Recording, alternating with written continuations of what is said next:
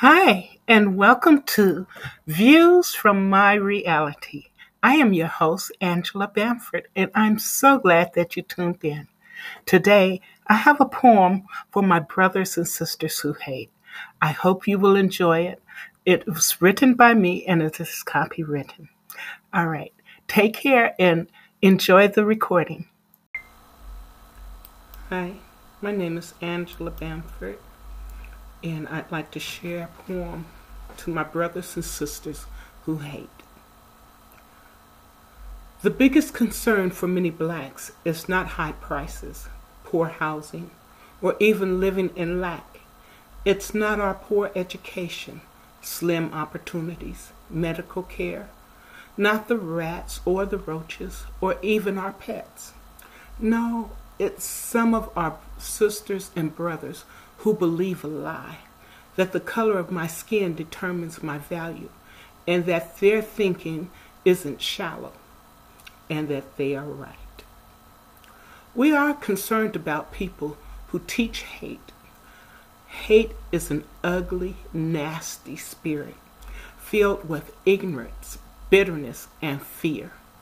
It exudes sense of arrogance, cowardness, and a strong delusion. Its body is controlled by pride and bitterness. Some call the syndrome racism, bigotry, or even more commonly known, white privilege. The condition starts sometime after birth by some infested person. For those who can't see with their spiritual eyes, it shows up as a condition and is so subtle with much room to hide.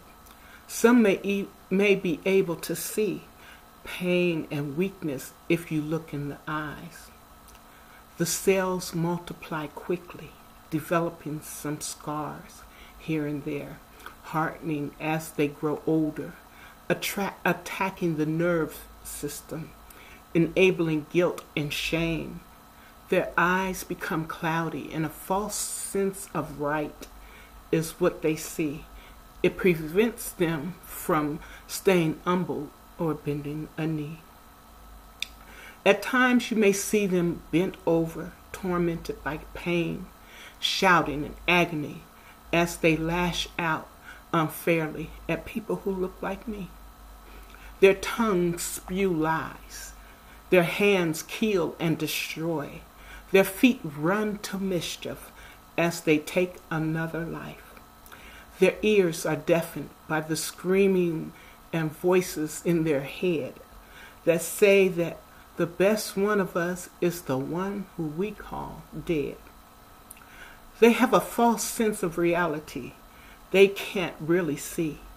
They are the ones enslaved to hate, and we are the ones who are free. Their frontal features many times reflect unconscionable, utter deceit. Their back is weak and thin. They don't believe all blood is red, the phenomenon of God, or that working on love each day will cause all their pain and heartache to go away. They embrace the doctrine of hate. They practice it every day. Sadly, they reject most of the advice I have to say. Our definition of insanity and stupid have little regard, preventing change from taking place because of the trauma to the heart. The spirit and the symptoms are all constantly taking place. Unfortunately, the outcome affects the entire community of the human race. Will they ever be cured? Will change ever take place? Only God knows the answer. But we have to still love our brothers and sisters as we wait. We still have to step out of our perceived comfort zones. We have to show genuine love for each other, regardless of our reality, because hate produces hate. And we know that that's not the way. Remember, we have to live with ourselves at the end of the day.